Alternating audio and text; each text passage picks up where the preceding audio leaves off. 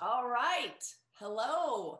Welcome. I'm Dr. East, and I'm here with one of my favorite people from Pacific College. We go way back. We could probably talk for hours about all sorts of topics. Today, we may focus on, and to at least start with, pediatrics, ADD, ADHD. I have Dr. David Allen with me today. Welcome, David. So good to see you after so long. It has been a long time. Great to see you. We were just talking about it. I think we did our doctorate together back from 2010 to 2013 when we were part of cohort 4 at Pacific College. So we have some good old memories we could share about that. But what have you been up to since then? I know your practice specializes in pediatrics still, correct? Yeah, so I live in Encinitas now. So I have a private practice and I treat both adults and kids. So, on any given day, maybe 20, 30% of my practice is kids. And then I'm teaching down at the college. So I'm teaching pediatrics, I'm teaching the intro class, the fundamentals class, and then I'm the department chair for the Oriental Medicine department. So yeah, so it's been teaching and it's been treating kids. It's been great. Oh, and I've been supervising also at PCOM, which has been great. That's been a new endeavor, so that's been a lot of fun too. Do you do P shifts or both? Like you supervise over the interns and practitioner shifts? Or I was doing practitioner shifts for a little bit, which is just me treating patients and the students watch, but then I've just transitioned to just supervising. So I have the 4 students under me. They talk to the patient and then come out and consult. And then if they need any help with diagnosis and treatment, then I'll do that with them. That's been a lot of fun, actually. It's been I did it for a number of years. Yeah. Very rewarding, and you have so much knowledge to share, especially since you studied under Alex DeBerry. Mm. And I wanted to ask about that a little bit, how that relationship began. Was it at school? Was it outside of school? Well, it was at school because he was teaching the first semester class. So when you're learning about yin yang and 5 elements and all that stuff, that was his class, and so everybody who came through PCOM went through him first. And I had come from, a few years out from my undergrad, and I had a couple of pretty amazing teachers there. So I was pretty keyed into what a good teacher was in a sense. And when I took that class, I was just like, oh, this is my guy. He was just speaking my language, and I had been, studying Chinese culture and Taoism and these kinds of things. So when I took the class with him, I said, "Oh, this is my guy." So at that time, he was in full swing in his practice. He was treating 4 days a week out of his clinic, and he was treating about 15 patients a day. And then so at that time, he had students could come and assist with him. So usually he had like 1 or 2 assistants on any given shift. And so I just jumped in. I was like, hey, I want to assist with you. And he said, fine, come. And then so basically through the whole program, through the whole 4 years of PCOM, basically I was there once or twice a week just assisting with him. So that basically entailed, pulling needles, flipping patients, doing the odd moxa or massage and this and that, turning tables, turning rooms. And then in his practice, it was actually quite similar to mine. On any given day, 15 patients, he would see 2, 3 kids, right? But this was like every day of the week. So that qualified as a pediatric specialty. And so my favorite thing was always to go in during the diagnosis. And so you didn't always get to do that because you were busy, doing mocks or something. So he would go in and do diagnosis. But my favorite thing was always to kind of trot in behind him when he actually got to question and talk to the patients and, just kind of see him in action with the patients. And so it was a lot of fun working with him. But one of the things was the way that it would work with the kids was he would go in, he would talk to the kids, or he would talk to the parents rather.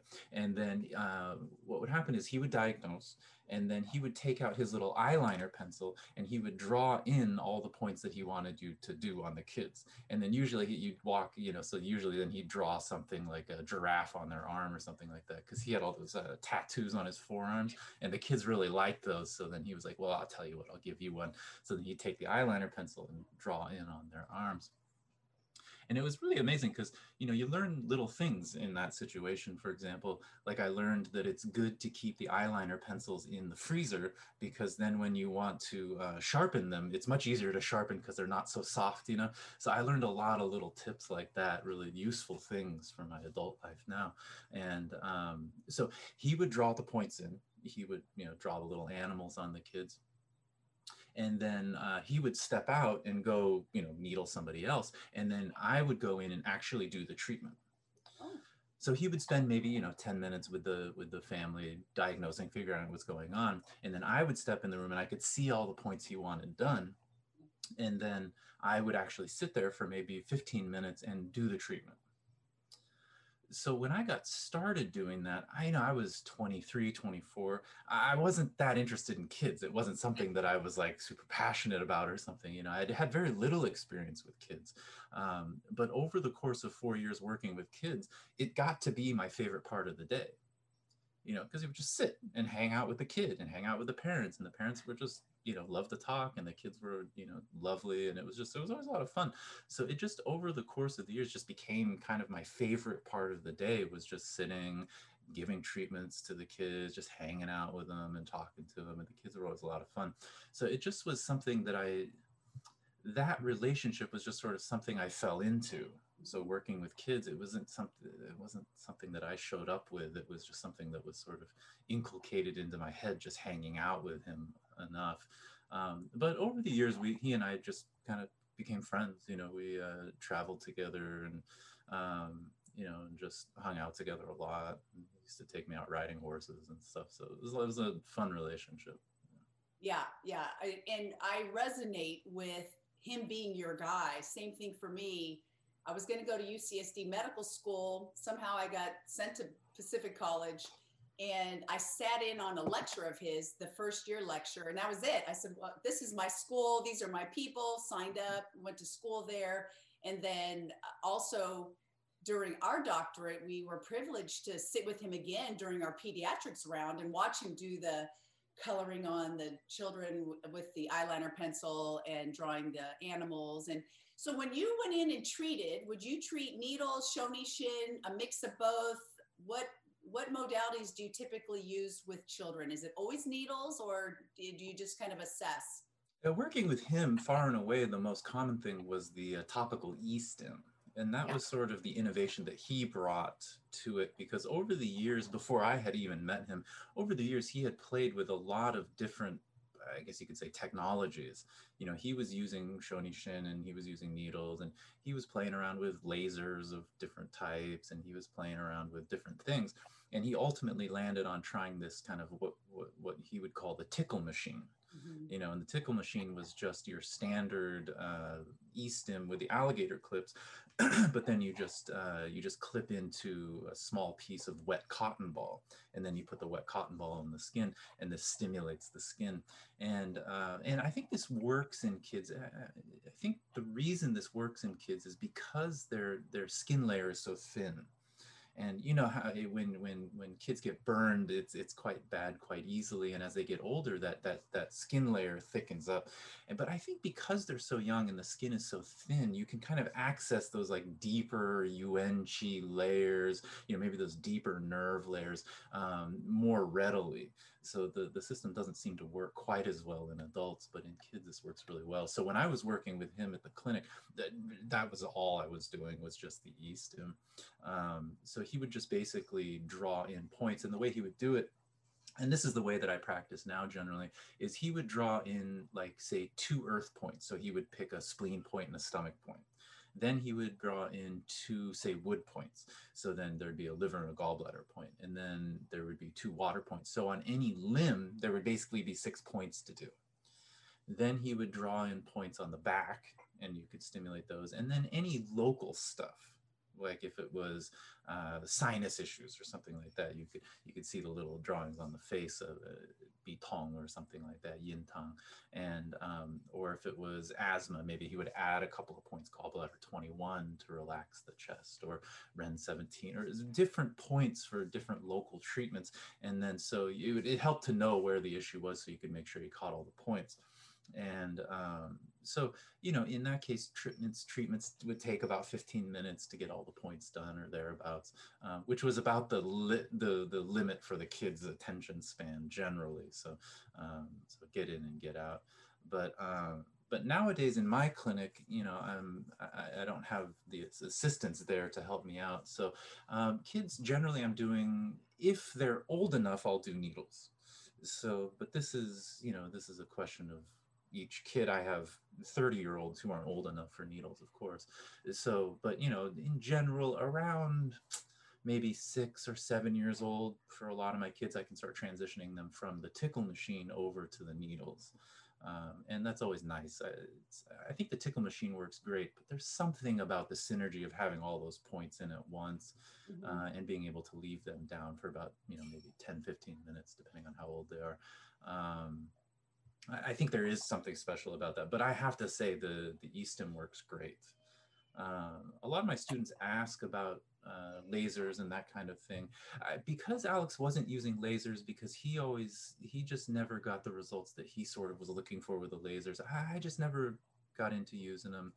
I do know other, you know, pediatricians who kind of swear by lasers and stuff. So I think lasers probably work fine, but it wasn't sort of what we were up to.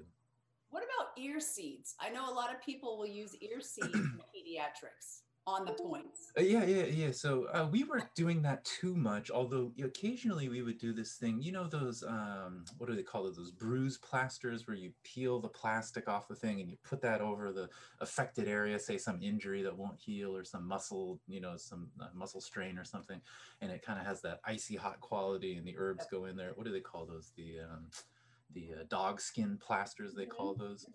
Interestingly, those used to be, traditionally, those were actually made out of dog skin. And those were dog skins. And what they would do is they would soak them in the herbs, and then they would lay that dog skin over the area. So nowadays we just use these, I don't know what they're made of, some kind of plastic. But they said because dogs are one of the most yang animals, like they're very hot by nature. And so typically with these kinds of liniments and stuff, you add these yang tonics into them. And the yang tonics are said to help push the effect of the other herbs, like the blood movers and that thing, through the skin layer to reach that area of stagnation. And so those yang tonics there to help push herbs through. Well, also the dog skin there, because the dog skin is so yang, then it helps to create penetration of the herbs through the skin layer down into the affected area. And so that was the traditional way. So that's why we have these plasters that you peel the plastic off. That's the kind of the tradition there. So what he would do sometimes is he would cut little squares off of that, say maybe half a centimeter wide, you know, little square, and you peel the plastic off, and then you put that on the points that you want to affect. And that was what he was up to more than the ear seeds. And he especially did that in cases of, say, like acute wind attack. You know, the kid's coming down with something fairly recently. You put that on UB12 and UB13, lung 7, these points that you want to have a relatively sort of aromatic function or action on the point, because it has the menthol in them usually. So kind of helps to open the point and give that pathogen a way out. And so he was often doing this for these kinds of points. Though it has to be said, if you're going to do that on points that the kids can reach, such as lung 7, then the first thing they're going to do is pick them off. So if anybody out there wants to do this, the thing you have to do is get some cool, like Band-Aids or something, you know, like, I don't know, like SpongeBob, whatever, Band-Aids. You put those over the dog skin or over the plaster on the point there, because otherwise the kid will pick off the plaster. But if they have a cool Band-Aid, then they're going to go around showing off their Band-Aid. They'll keep the point on, they'll keep the plaster on there for a little while. So that was more what he was up to rather than the ear seeds. What about Moxa? Is Moxa a good idea, bad idea, contraindicated? When's a time you might use Moxa with children? Moxa is great, actually. Moxa has a couple of interesting uses. One, of course, you know, in issues of deficiency, coldness, kidney deficiency, spleen deficiency, of course, this is really amazing. We were only ever doing indirect Moxa. on kids. There's a thing in Japan where sometimes the Japanese parents will say to their kids, if you don't behave, I'm going to take you to the moxibustionist and he's going to do moxa on you. Because in Japan, they'll tend to do direct moxa, like scarring moxa, and it's not Oh, so pleasant. And so that was like a threat, you know, like, I don't know what we do in the United States, but in Japan, this would be a typical threat. I'm going to take you to the moxibustionist if you don't behave. Like maybe here it's like, I'm going to call your father or something, but right, right, there it's like, no, I'm going to call the right. I didn't know that. moxibustionist. This is much, much worse.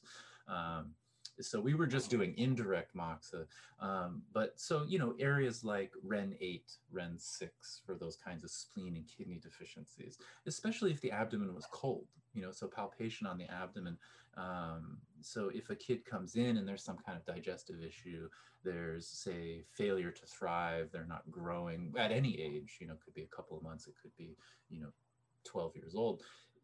You know, checking the abdomen, checking REN 8, checking REN 6 to see if there's any, if the temperature seems cooler than the rest of the abdomen in that area, then certainly some indirect moxa would be great. Same for the low back. You know, if you're trying to push on the spleen and kidneys, then this would be great. What's interesting though is that we also had other uses for moxa, for example, like ear infections. So one of the kind of silver bullet treatments for ear infections that's really nice to have in your pocket is if a kid comes into your clinic and they are in the middle of a painful ear infection, is have, if the parent can get the kid to do it, have the kid lay down in the parent's lap, kind of relaxed, with the affected ear showing upwards. And then what you do is you pull out the indirect moxa, you pull out the moxa stick, and you do moxa around the ear, just kind of circling around the ear. And that warmth actually, we could discuss why we think this might be happening, but the warmth actually will help the ear to calm down, the pain to calm down. The kid will be much calmer. Then you can go and do your e-stim, your tickle machine treatment or your needling or whatever you want to do once the kid is calm. Because I tell you, if a kid comes in with an ear infection, they are not happy. They're not feeling so hot. So that was an interesting sort of treatment that he would do with kids. And it's never not worked for me, to the point where, in fact, if a kid is prone to ear infections, I'll just send the parent home with a moxa stick. It's really a nice thing to do. Although I will give you this caveat about that, is if you're ever doing moxa on a kid, always, always have your hand between the stick and their head. Yes. Because you never know, kids are twitchy, you know, so you never know when the kid is just going to jump up out of nowhere, even when they don't feel good, and burn themselves on the moxa. I've never had it happen to me, except one time I was doing moxa on a kid and he got twitchy on me and it touched some of his hair and burned a little bit of the hair. So it does happen. In that case, what I was doing, and this was another thing that Alex was doing quite a bit, which was actually moxa on Do20. Okay. Which is quite interesting, because if I was to do moxa on Do20 on you or myself, or, you know, it would, you know how that would go. You'd end up with a headache. You wouldn't sleep well. This would not be a pleasant experience. There's so much heat to be putting into the head. But in kids, it doesn't have such a hot nature for kids. What it does is the way Alex would always say this is moxa on Do20 fills the sea of marrow. And so where we would use this is things like insomnia. So kids who have insomnia up to around age 8 or 9, then this was actually very useful, and you could do moxa on Do20, 5 minutes or so, and then they would often sleep much better. And we're talking about things like yin deficiency. Right. So yin deficiency, you got this heat rising upwards. It's getting into the chest. It can get into the head, that kind of thing. So you would think that would be contraindicated on some. You would think, I'm going to add more heat in a situation where there's already heat rising into the upper body. And yet it didn't seem to have it wasn't such a warming technique in this case. It was, like Alex would say, it was more of a filling technique, filling the sea of marrow. So again, why that would be is sort of strange. And what's interesting about that is where he would also use this, and what I did this quite a bit on his patients, was in some of his geriatrics patients who had insomnia. And sort of his treatment for that was, if you have a geriatrics patient who has insomnia, like yin deficiency type, frequent waking, trouble staying asleep, that kind of thing, If they also have issues like gait issues, like unsteady on their feet, balance issues, and that kind of thing, that was his kind of pairing. If there were sleep issues and gait issues, if you did Moxa on DO20, both of those things would improve. And it was funny because it happened enough times to me that I never forgot it, where patients would come, geriatrics patients would come in and they'd say, "Oh, that really worked great on my sleep, and you know, the Moxie on the on my head, it really worked great for my sleep, and you know, I do feel more steady." But then they'd say things like their eyes would be better, or they would regain their sense of smell, or their hearing would be better, which was quite amazing. Yeah, you know, It is. You yeah, wouldn't it think was. to go for that. Yeah, you wouldn't think. And I always thought about that because, you know, there was recently, actually, a couple of years ago, there was some research showing that elderly people who lose their sense of smell, this is a very strong indicator of, I think, 5-year mortality rates. You know, so the fact that somebody loses their smell is an indication that they're likely to pass away within the next 5 years, a very reliable, strong indicator for elderly patients. But if they regain their sense of smell, then maybe their life is extended. This would be an interesting line of research, but it definitely occurs to me. So anyways, so as far as Moxa goes in kids, I'm doing REN8, REN6 in cases of spleen kidney deficiency. I'm doing DO4 in cases of, you know, sort of kidney deficiency as well. Doing around the ear for ear infections, doing DO20 for sleep issues. Oh, one other one is kids who are having trouble growing, like we were talking about a minute ago, this sort of, you know, let's say you have a 10-year-old, they come in, they're a little small for their age. Well, then the typical thought process around this as well, this is likely a spleen deficiency. This was Alex's thought process. And so let's strengthen the spleen. But if there were also any kind of like spine issues like scoliosis or any kind of like sort of spine developmental issues around, you could add Moxa on DO12 as well. And Moxa on DO12 was said to straighten the spine and said to help with growth and to strengthen the kidneys and to strengthen the spleen as well. And so these were I have to rack my brain a little more, but these are the things that I remember doing Moxa Yeah. on kids. So I certainly do it quite a bit. Would it be appropriate for cases of ADHD, ADD, ADHD with children? Moxa Cases, to well, certainly it would be useful in the more what we call the inattentive type. So we have in when we talk about ADHD, we have the true hyperactivity type. You know, those are kids that are kind of bouncing off the walls, and then you have the inattentive type. And the inattentive type. Oh, got it, got it. Yeah, so the inattentive type is your more kind of spaced out kids. Yeah. So in both cases, the kids aren't paying attention to whatever they're supposed to be paying attention to. But in one case, the kid isn't paying attention because they're bouncing off the walls.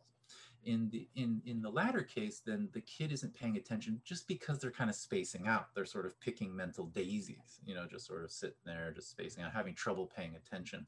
Any acupuncturist who's listening will remember that experience in classes after lunch, where so-and-so is kind of talking and talking and talking, and for the life of you, you couldn't seem to get yourself to pay attention to it. You're having the inattentive type of experience there.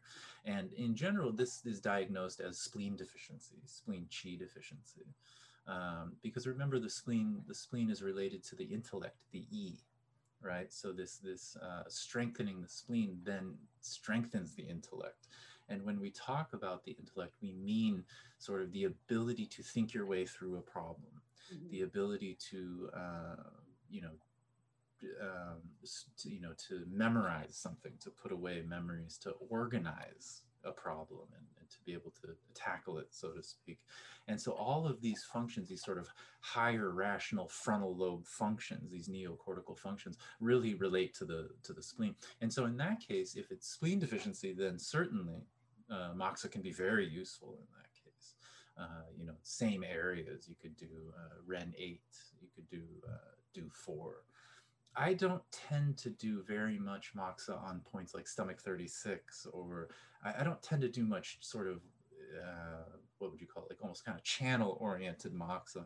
I mean, their bodies are so small, maybe it would be hard to sort of target those areas. I don't know, but just the way that we always did it in the clinic with Alex was just to use larger areas, low back, use the abdomen. So in the cases of inattentive type, I would be likely to use probably the abdomen and very likely as well the low back as What a do you way think to the strengthen that ratio is? chi. What's the ratio that you see between inattentive and hyperactive? Is it 50-50, or are most ADHD cases overactive?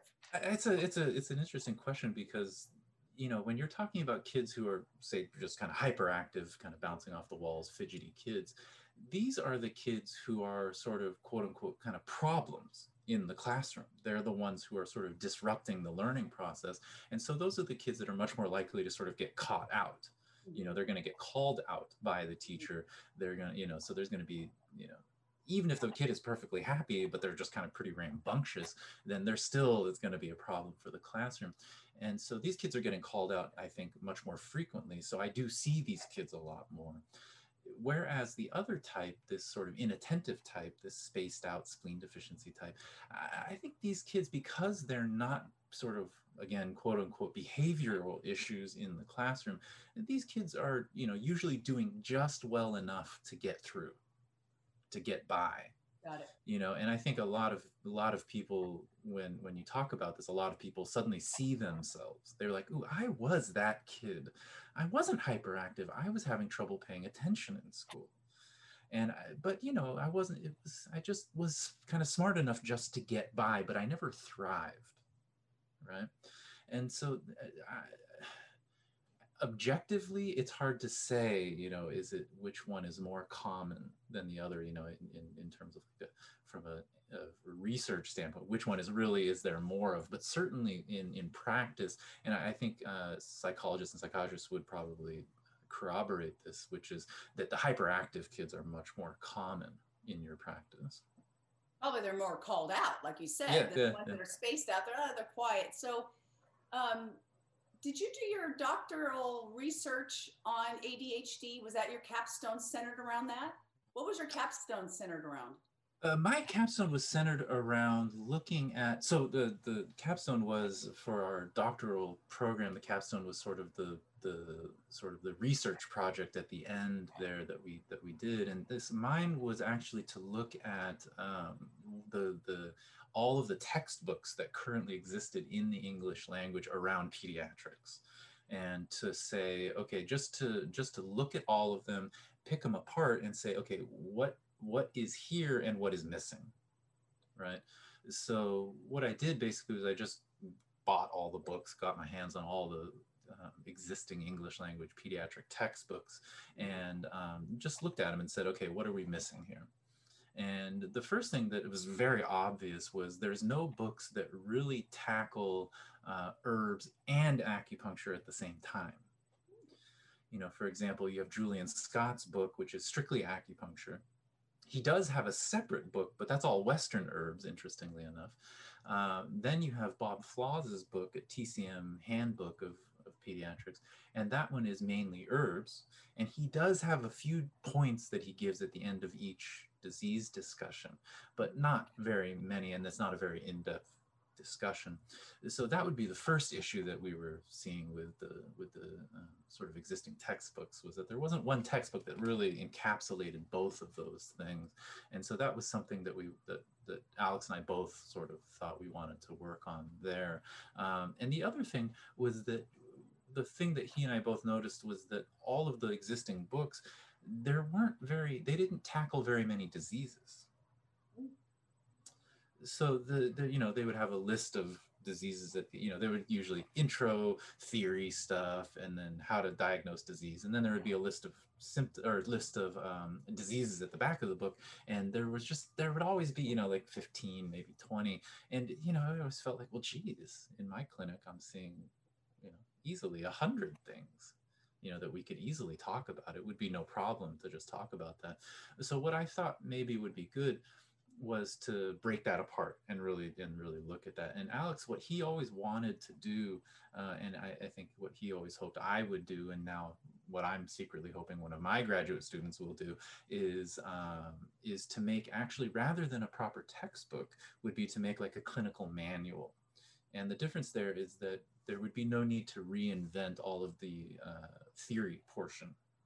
You know, like, okay, here's, kids are naturally spleen deficient, kids are naturally kidney deficient, they're always excess, you know, all of the intro stuff. Get rid of all of that and just have diseases, you know, and have it, he really wanted it to be like almost like a spiral bound notebook. Like, Yep. if you ever looked at like the 5-minute pediatric consult for Western doctors, you know, so then you just open it up and everything you need is on 2 pages. And so organizing it where you just literally every disease you could think of and then that we've ever treated in the clinic, and flesh that out in a way that's easy to digest, easy to understand, so that practitioners can just open to that page, instantly see what they want to do, and then get on with it. I love that idea. Something very practical. So would it be alphabetized by condition? So ear infection, these are some of the things you can do with it. You got the mocks around the ear. These are some points. These are some herbs. Do you also, what else do you use? So TCM wise, herbs, the E-stim tickle machine, some plasters, acupuncture, acupressure. What other tools are in your toolbox when you're treating children? Yeah, so you had mentioned actually earlier the Shonishin. And so Shonishin, for people who aren't aware of that, Shonishin is a Japanese treatment for kids. And what happened is you have one of the earliest sort of specialties in Chinese medicine actually was pediatrics in a way, because what you had very early on was you had these pediatric Tuina treatments in China. And so that would require you to do, you know, you see in the Tuina books, it's like, okay, you know, use your fingers and scrape this area for, you know, 400 repetitions or something like that. Right? And then, okay, now circle your palm on this area for 120 repetitions or something like that. Okay, fair enough. So then you do that. Well, most of those massage techniques in the Chinese textbooks that you see, they take about, you know, 1.5 to 2 minutes to complete. And then, so the story goes that these pediatric Tuina techniques, the moon fairies took those pediatric Tuina techniques, the moon fairies carried those from China to Japan and introduced them to Japan. And so then the Japanese, being Japanese, decided they wanted to innovate on this. And what they did is they took those same areas of the bodies, the same techniques, and rather than just using your hands, they introduced tools. And so traditionally, the first tool that was introduced was actually the foot of a mole. So the mole's feet look like little shovels, kind of, with their little toes sticking out for all that digging they do. And so I think in Japan, there was probably a lot of 3-legged moles running around. But so traditionally you would use a mole foot. And so the introduction of a tool as the medium of treatment, as opposed to just using your hands, then took what was maybe 1.5 to a 2-minute treatment down to about 15 to 30 seconds. And so this was a very nice sort of innovation, especially in the modern context.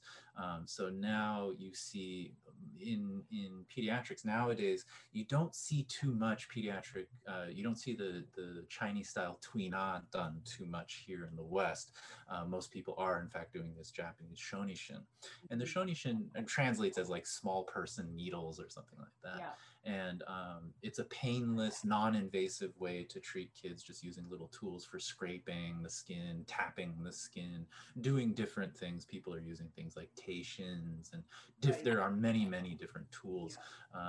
You know, you could use things like, the tool is not really the point though, it's just having one. So like, you know, you get like a feisty kid on the table and you want to do some kind of treatment. Well, I got no problem pulling out like a race car or, you know, Hot Wheels car, and that's my Shonishin tool. Yep. Or, you know, I have like a rabbit's foot or something like that. That's kind of my mole's foot.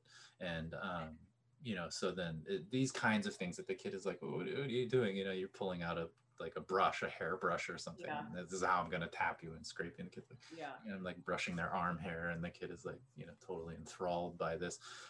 So the way I tend to structure my treatments is, you know, talk to the parents, find out what's going on, talk to the kid to the extent that it's possible.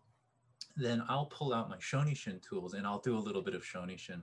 And the reason for that is Alex had the notion that what you wanted to do in pediatric treatments was you wanted to kind of activate their chi, get their chi sort of circulating. Because one of the things about kids is that naturally their lungs, kind of from a constitutional perspective, their lungs aren't quite as strong as they could be. They're still developing into their lung capacity and lung strength. And so the lung chi isn't quite as strong as it could be, which is why they're getting sick so often, why they're so prone to asthma and breathing issues, these kinds of things, right? So, but the fact that the lungs aren't that strong means that the chi is not being pushed through the channels very well. So remember that the lungs are what's in charge of pushing the chi through the channels. And so if the lungs aren't that strong, then chi circulation isn't necessarily that strong. Mm. Then they even say things like in the Chinese textbooks for pediatrics, they'll say things like, well, even the channels themselves aren't well formed. So then the chi, even if it's being motivated correctly by the lungs, then it doesn't flow that efficiently through the channels because somehow the road isn't finished being built or something like that. And so the thing to do was to do a little bit of shonishin or some kind of therapy just that had this kind of generalized sort of stimulation to just get the chi moving. Mm-hmm. You know, and this could be, I mean, you don't even have to be doing shonishin. This could just be grabbing onto their ankle and kind of shaking their leg a little bit in a way that kind of oscillates their body and gets them moving a little bit, you know, so to the point where you can see their head kind of moving back and forth in a gentle way. And that just kind of activates their chi, gets their chi moving, you know, or even just getting them to laugh and relax gets their chi moving. Makes sure that, because the kids walk into your clinic, I'm like, you know, weird looking with a beard and I'm tall and big and, you know, they're in this tiny room, and because of their weak lungs, children are naturally claustrophobic. And so then getting them to just relax, you know, because they come into my space and it's like maybe their livers kind of clench up a little bit. They're like, I don't. So then you get them to relax, then, you know, then the chi can move. So different strategies. So I'm typically very often using shonishin as a way, and in a very generalized way, just to get their chi to activate. Then I'll come in with the e-stim, or then I'll come in with some kind of, say, contact needling, like a non-invasive acupuncture sort of needling style, or, you know, usually the e-stim. So I'll come in with the e-stim. So I'll do the shonishin, then I'll do the e-stim, then they're done. What's a typical protocol? So I'm going to tie in a little bit with your study of all the textbooks that are out there on treating pediatrics. If we look at that in parallel to our classics on treating adults, it's like, you know, you come in for 12 to 20 treatments for certain conditions and you see a patient on that regularity. With children, though, with their chi being underdeveloped and so close to the surface, how often do you typically see a child? What would be a typical treatment protocol with a child? Like 6 treatments, 3, 4, 1? What's your experience on that? What's really nice with kids is how quickly they respond. Mm-hmm. So I always feel like that's satisfying my own personal ADHD, where I don't have to wait a long time to see the treatment work. So kids respond very, very quickly, which is really, really nice. You know, things that I might let go for a long time in an adult, I'm much more pushy in that sense for results with kids. I want to see even 1 treatment, 2 treatments. I want to see a difference. You know, it's not that they're cured, but I want to start to see things move along. You know, like for example, in my geriatrics patients, they come in with arthritis. You know, it's like I might let them go for a month or so before I really expect to see, you know, some you know, once a week or something, and sometimes even longer. Whereas in kids, I demand very rapid results. So then it just becomes a question of, if I'm not seeing the results I want within 1 or 2 treatments, then, you know, I'm more likely to change up the treatment than I am in an adult. And, you know, then at that point, once we start getting some results, then I just have to decide, well, is it enough results, or do I want more results? You know, so I have to think about, you know, do I have to increase the amount of stimulus, or, you know, change the points a little bit? But in general, kids respond so quickly. So I'm treating kids generally about once a week. I don't generally need to see them more than that, except in the case of acute issues like these ear infections, like a lot of these respiratory conditions. You know, I want to see them more often. You know, like So you I see them keep, like once a week for 4 weeks, once a week Mhm. for 6 weeks, or Yeah, typical as far as to the question about protocol. Yeah, so about once a week, and I usually about 4 weeks. Just give me about 4 weeks, and let's go from there. And like I said, even one treatment, I expect to see changes. So 4 weeks is kind of a slam dunk for seeing something, you know. do you And treat the parent or well, you know, parents as sometimes well? it's especially in cases of sort of hyperactivity, especially in situations where the kid is real feisty, where the kid has some frustration, the kid has some anger issues, these kinds of things, you know, difficulty with authority figures, getting into fights at school, or those kinds of things. Then I'm especially interested in the parents, because that situation arises from the milieu that the kid is in, right? So kids aren't going to develop anger issues sort of in a vacuum. You know, it's the family situation that's sort of creating that to some degree. You know, of course, constitutionally they'll arrive, you know, a little bit livery maybe, but that has to be activated. You know, the kids are livery, by, you know, lots of kids are livery, but then it's how do we deal with their liveriness? Do we give them some freedom and some responsibility? You know, do we allow them that freedom that they want, or do we kind of squash that freedom? Or every time they push the boundaries, do we use discipline as our main parenting style? This might cause more liver stagnation, causing them to be more feisty and that kind of thing. And so a lot of the times in the case of hyperactivity, especially where there are these sort of mental emotional portion to the pathology, then the parents are a little bit stuck in the sense that they're using discipline as their main parenting style. Mhm. And what you have to do is kind of get them out of that. And a lot of that has to do with relaxing the parents' attitudes towards their kid.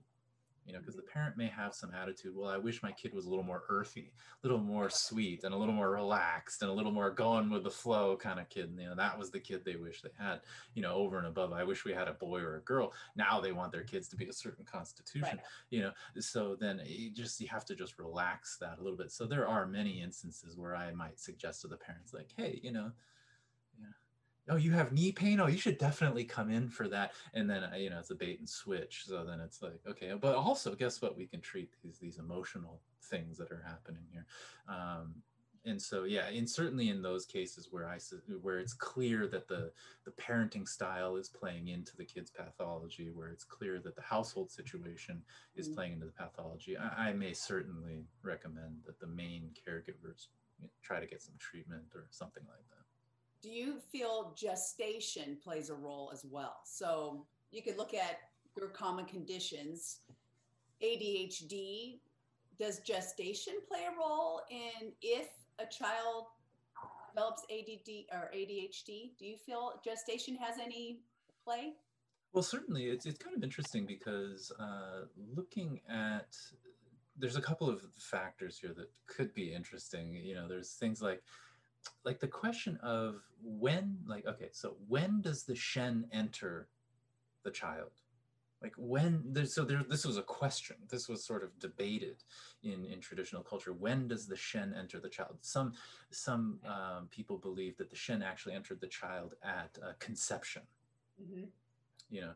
And so then there would be things like, well, you know, you shouldn't try to conceive a child, say, during a lightning or a thunderstorm or something, because then at the moment that the Shen is entering the child, then the thunder or lightning could damage their Shen or Mm-hmm. something like that. And there was, you know, the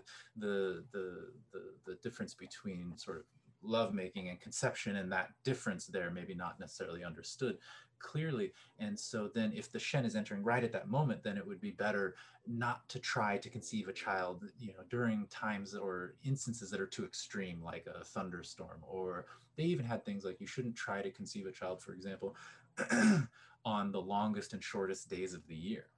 Right. Right. So things like the winter solstice, the, you know, longest night or the shortest days, or the summer solstice, the Right. longest Yeah. days. Yeah. These are these are times that are too extreme, and your child then could be extreme. You know, they could be extremely good, but they could be extremely, you know, sort of quote unquote bad.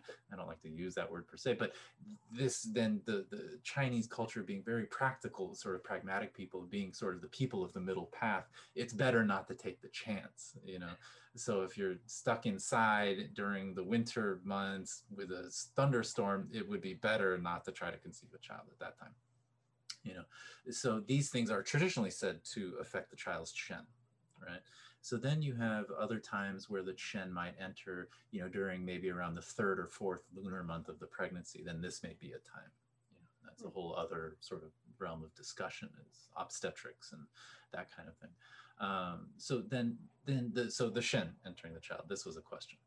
So then you have also this question of what we call fetal toxins in kids. And so you have this concept of in Chinese medicine called fetal toxins. And fetal toxins, in a sort of short way to talk about it, is anything the mother does during the pregnancy that would tend to increase heat in the body, then could increase heat in the child after they're born. So the child would be born with a relatively high amount of heat. And so this is things like a mother gets a febrile disorder, or the mother eats too much spicy food, or the mother themselves has a lot of mental and emotional stress. So many moms now working through pregnancies and in high stress situations. And so then this could be said to affect the child. Then, you know, things like, of course, you know, drinking too much alcohol or smoking cigarettes or drugs, anything that would tend to increase heat in the child then, or tend to increase heat in the mother, would then tend to increase heat in the child. And so then when the child is born, the child would be born with a certain amount of heat already built into the system. And the way that you know this is going on traditionally is through skin conditions. So if the child is born with some kind of, say, eczema, or typical things like cradle cap, or things like infant acne, you know, like it's, for example, like why would a kid, a newborn child, get a syndrome of puberty, things like infant acne? Well, it's maybe because of certain hormones that the baby's body is trying to conjugate, you know, testosterone and this kind of thing. So, you know, these kind of maybe stress hormones and this sort of thing. So, so these diseases, though, being diseases of heat and often relative dampness, the body then is trying to get rid of these so-called fetal toxins. And so in Chinese medicine, if the child is unable, for whatever reason, to clear these fetal toxins effectively, then that heat can stay in their body. In fact, that heat can stay all the way through life and can affect disease later. So this heat now can be said to cause heat pathogens later in life. So you start to think about things like, well, gosh, what about the role that inflammation plays in heart disease?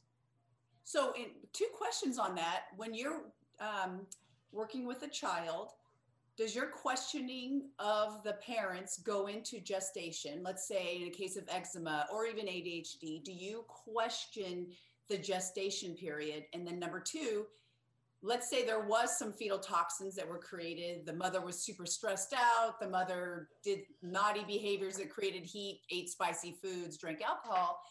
Can it be reversed, corrected, mediated through TCM or some of the practices that you do in your practice? Yeah, I mean, this is a question. So if we're going to posit then that the hyperactivity is some kind of heat in the system wherever it may lie, then if this fetal toxin heat basically is running around in the system, then it may affect, you know, this liver heat, kidney deficiency heat, heart heat, all of these different kinds of heat.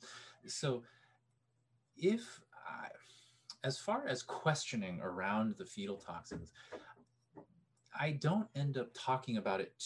I often don't end up talking about it too much with the parents unless my treatments aren't working. Because the thing is that at a certain age, you know, so let's say the kid is 8 years old. Say we have an 8-year-old boy, let's say, who has hyperactivity, some oppositional behavior in the class, very common sort of situation. You know, if they had a lot of fetal toxins, does that provide a lot of treatment avenues? You know, are there things that I can do that would sort of, in a sense, dig a little bit deeper? So rather than just clearing liver heat, rather than just trying to supplement their kidney yin or trying to clear some heart heat, is there a deeper layer in which I can dig in order to try and, sort of supplement my heat clearing treatment? And to some degree, it may be so. That you may be able to dig a little bit deeper. I think a lot of the assumption is as you regulate the system through a normal sort of treatment situation. In this case, I'm clearing liver heat, I'm supplementing kidney yin, clearing kidney yin deficiency heat, that a lot of those, the source of that heat would also hopefully be cleared. But admittedly, there is not a lot of discussion about this, because the problem is that traditionally in China, this was not a big problem. This was something that was, it was something that they talked about, but it wasn't the kind of thing where maybe it wasn't as severe as we see, the more modern context. I often think of the modern context as being a fairly kind of fiery situation. It's like everything. I mean, the earth is heating up, for God's sakes. I mean, it's like modern context is very hot by nature, and kids are getting hot. We say it, don't we? Kids are growing up so fast, and it's like on some level, this is some function of heat entering the system, maybe. So, yeah, so what you have is sort of a dearth of information. You don't have a lot of traditional discussion around this. I mean, I'm sure you have experienced this. You look at things like chronic inflammatory conditions in your adult patients. I mean, traditionally Chinese weren't talking about this too much, because this is pretty exotic stuff. These aren't diseases that they were facing so much. Cancer wasn't, heart disease. These things weren't as big a problem traditionally as they tend to be now. People are living longer, of course, all these questions. But so there's not a lot of discussion about, well, what do we do about high levels of fetal toxins at the age of 10? Chinese traditionally, like, well, that should have been cleared a long time ago by using treatments, by using herbs, things like making sure that your kid gets chickenpox, making sure that your kid gets things like the measles. Those diseases that produce a rash actually are a way for the body to clear these fetal toxins. So the traditional Chinese viewpoint is that these things, you're in a sort of symbiotic relationship with these things. Well, that's a pretty deep layer to dig into to try and clear fetal toxins and that kind of thing. So traditionally, we do have formulas for this. We do have notions about where this heat may reside. And so as an adjunct to, say, some liver heat treatment I'm trying to do, I may add points like spleen 10, I may add points like DO14, different points to try and dig a little deeper into clearing some of this heat out. I may try slightly different formulas. Especially if the kid has enduring skin issues. Remember, we said that the surest sign that fetal toxins exist in a child is the skin stuff that emerge in the first couple of months. So if I'm dealing with a 10-year-old who has hyperactivity, but they also have skin stuff, then I certainly want to clear that skin stuff as much as possible. This heat may be playing into it.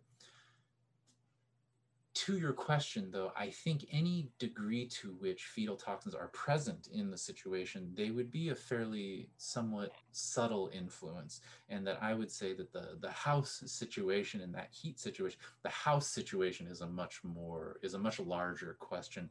And if there are fetal toxins, it's playing into it, but I think it would be a relatively subtle. It's a very roundabout way to get to that answer. No, I love it. I want to ask real quick about eczema. So let's say you have a child that comes in with eczema, presents with eczema, 3-year-old. And how do you have any examples of being able to reverse that, mediate that, expel the eczema? That sounds like it's a clear sign of a fetal toxin. So what have been your experiences with that? Yeah, I mean, so generally, the earlier a skin condition starts, then generally the more likely there are fetal toxins in present there. But in general, the assumption of eczema is, yeah, I mean, even if it's happening at 3, if it's happening at 10, that likely there's an element there of uncleared fetal toxin, because the question of eczema, there's a couple of things that you can sort of take to the bank when you're thinking about eczema. So the first one is, of course, typical dermatological thing, which is blood heat. So some kind of heat in the blood layer. And so but this is an interesting problem because, you know, what is this place, the blood, where heat can exist? It's not something we talk about very much. It's like, how did the heat get there? And what herbs do we have that clear heat from the blood? You know, is this a Wen Bing question? What are we talking about here? And the dermatological uh, literature, and I've talked to a lot of dermatologists, they don't have much more to say about that. It's kind of interesting. So then would we say that these fetal toxins exist in the blood layer? And as an analog to this, are we talking about inflammatory markers, or what, you know, what are we talking about here? So, so the first thing in eczema is you have this blood heat. That's assumed. Then the second thing you have is what we call is basically kind of dampness in the skin layer, in this soli, this kind of interstitial layer. Is there's dampness then in the interstitial layer, and these two things come together, this dampness and this heat. So this kind of almost this exterior dampness and this interior heat mixed together to create a damp heat condition in the skin. And then the question becomes, well, which one is more? Is there more dampness or is there more heat? Or are they kind of equal? So then this becomes part of the diagnostic process. But at its root, all eczema is always damp heat, some ratio, some mixture of dampness and heat. And so in that case, then, you know, there's any number of sorts of treatments that are possible as far as, especially herbal treatments. You know, Alex was often using the formula Xiaofeng San. And Xiaofeng San, if you remember, clears that sort of dampness and heat off of the skin layer. It doesn't really clear that heat in the blood per se, but it does at least clear the symptomatic stuff. And the part of the eczema that's itchy, of course, is that wind on the exterior, and the Xiaofeng San, of course, clears that wind. So this would be one interesting formula. You know, you have formulas like Shiwei Baidusan. So Shiwei Baidusan, the 10 ingredient miracle formula, and it's an interesting formula because it's a Wen Bing formula that is said to pull toxins out of the blood layer and push them out through the surface. And so this is a formula that I use quite a bit for my eczema patients. Another formula is actually just a simple Guizhitang. And so you take Guizhitang and you add Yiyiren.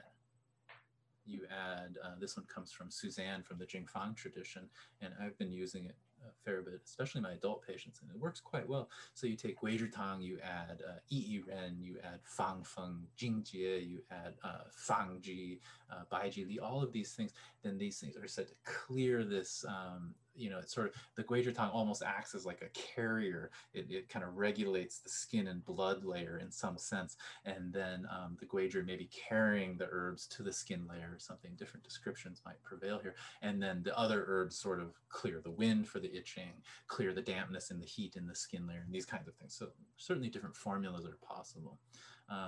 As far as acupuncture is concerned, then things like, you know, again, here we are, spleen 10, Li 11, do 14, these points that clear heat out of the system. Then, so that's all kind of the fancy stuff.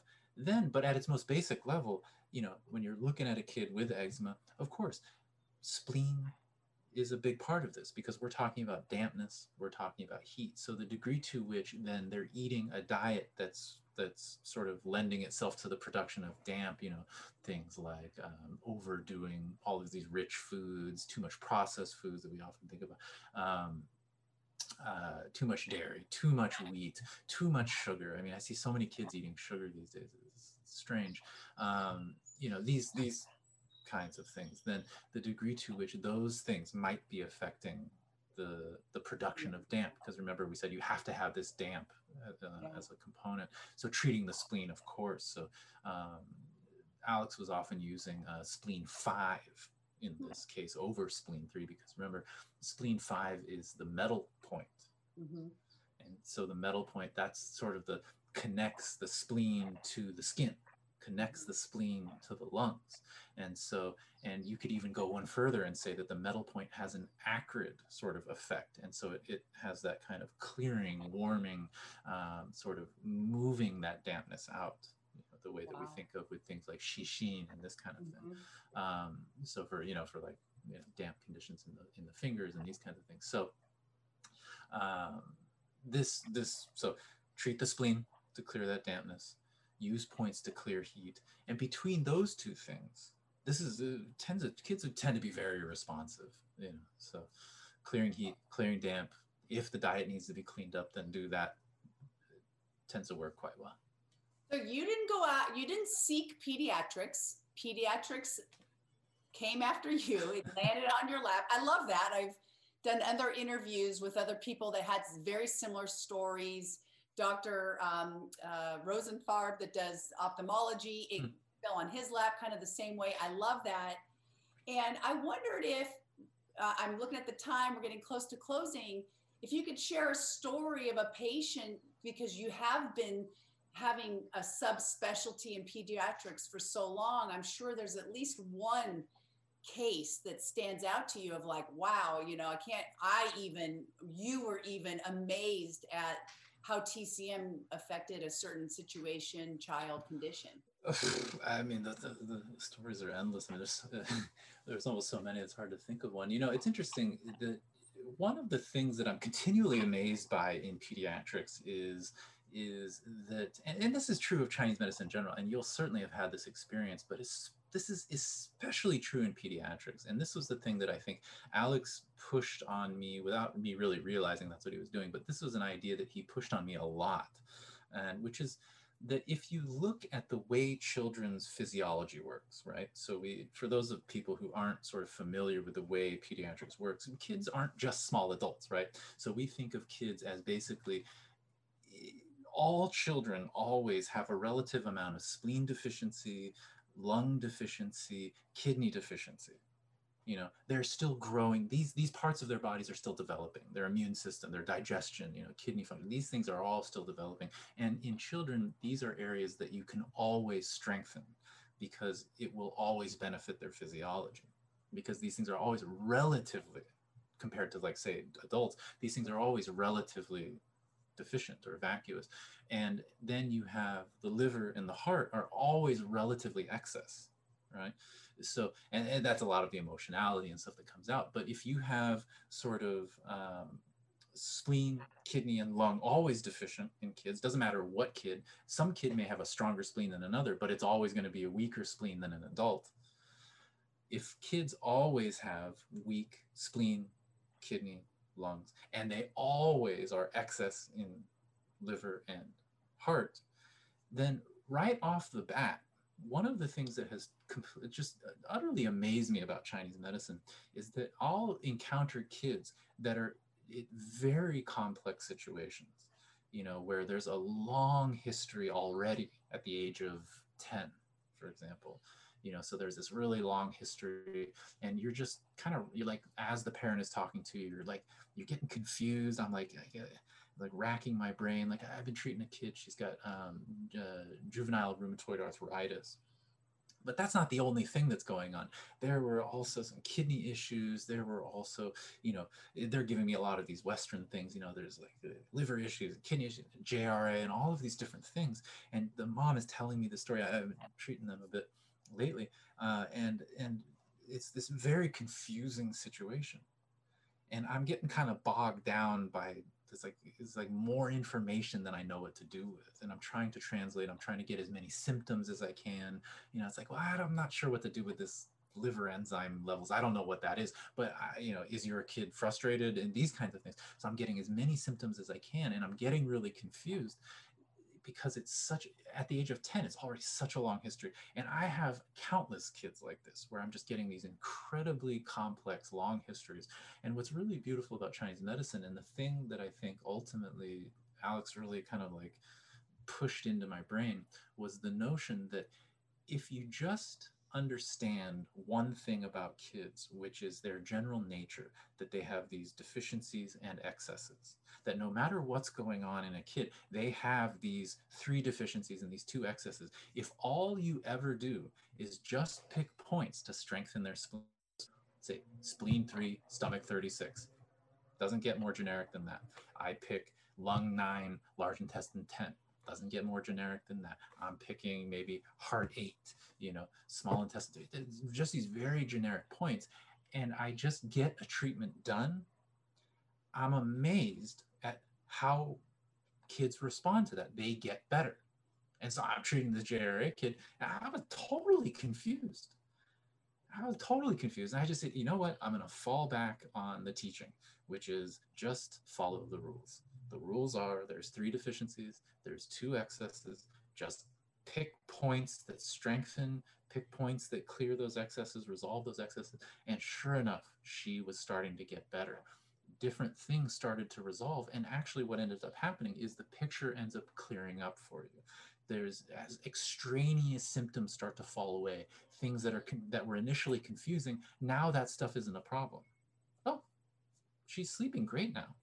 She's staying asleep at night. Like, oh, cool. I don't have to think about yin deficiency anymore. I can stop thinking about that. Oh, she's not as frustrated as she was. Okay, good. Now I know that there was some liver component here that I wasn't necessarily seeing before as clearly. I can keep working on that. So it's like they come back with information that's useful. So if nothing else, for those people who aren't even necessarily interested in pediatrics or are new to pediatrics and are feeling overwhelmed by treating kids, you don't have to know exactly what's going on to be able to do a great treatment and to see really good results. Now, if you know the perfect point locations, if you know the exact diagnosis, yeah, that gets you a little bit further ahead, but you'll be amazed at how far you can get just following those simple rules.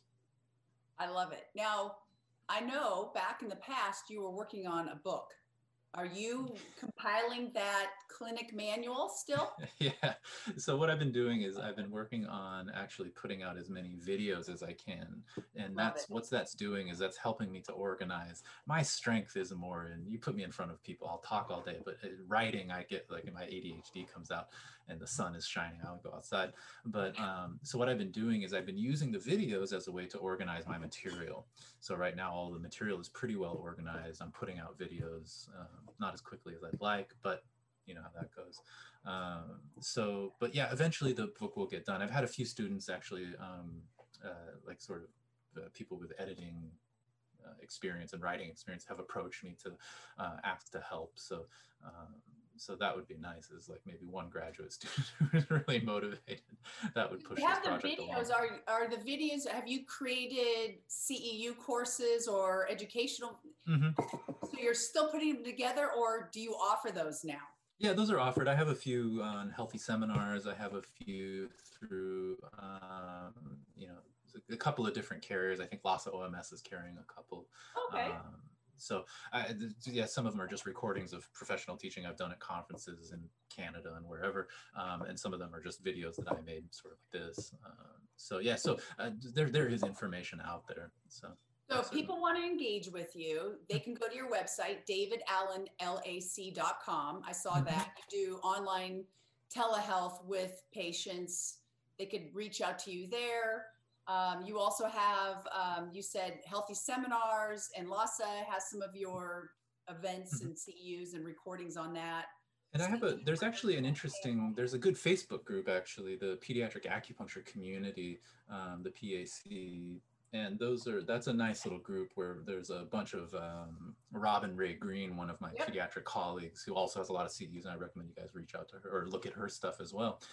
She put together a little Facebook group, so anyone who's interested in pediatrics, that's a good place. You can post case studies and people will answer questions, and I'm on there a fair bit, especially if you kind of ping me on there. Then I'll take a look at your case study. I also do a fair bit of sort of mentoring and that kind of thing via Zoom. So if people want to have a sit down for an hour or two or something, then I'm happy to do that as well. And they just contact you through your website, davidallenlac.com. Yeah, I'm easy to get a hold of. Well, this has been awesome. I want to thank you so much I could keep talking, but I'm looking at the time going, where did that time go? So great to see you. So great to reconnect. Maybe we can, I hope, I'm planting the hope seed, my dream seed, that we can sit down and talk again about other things in healthcare and medicine, in pediatrics and whatnot, because I just always love engaging with you and talking with you and seeing what you're up to. Yeah, it was great to talk to you. Yeah. All right. Bye for now. Thanks for watching. Take it easy. Bye.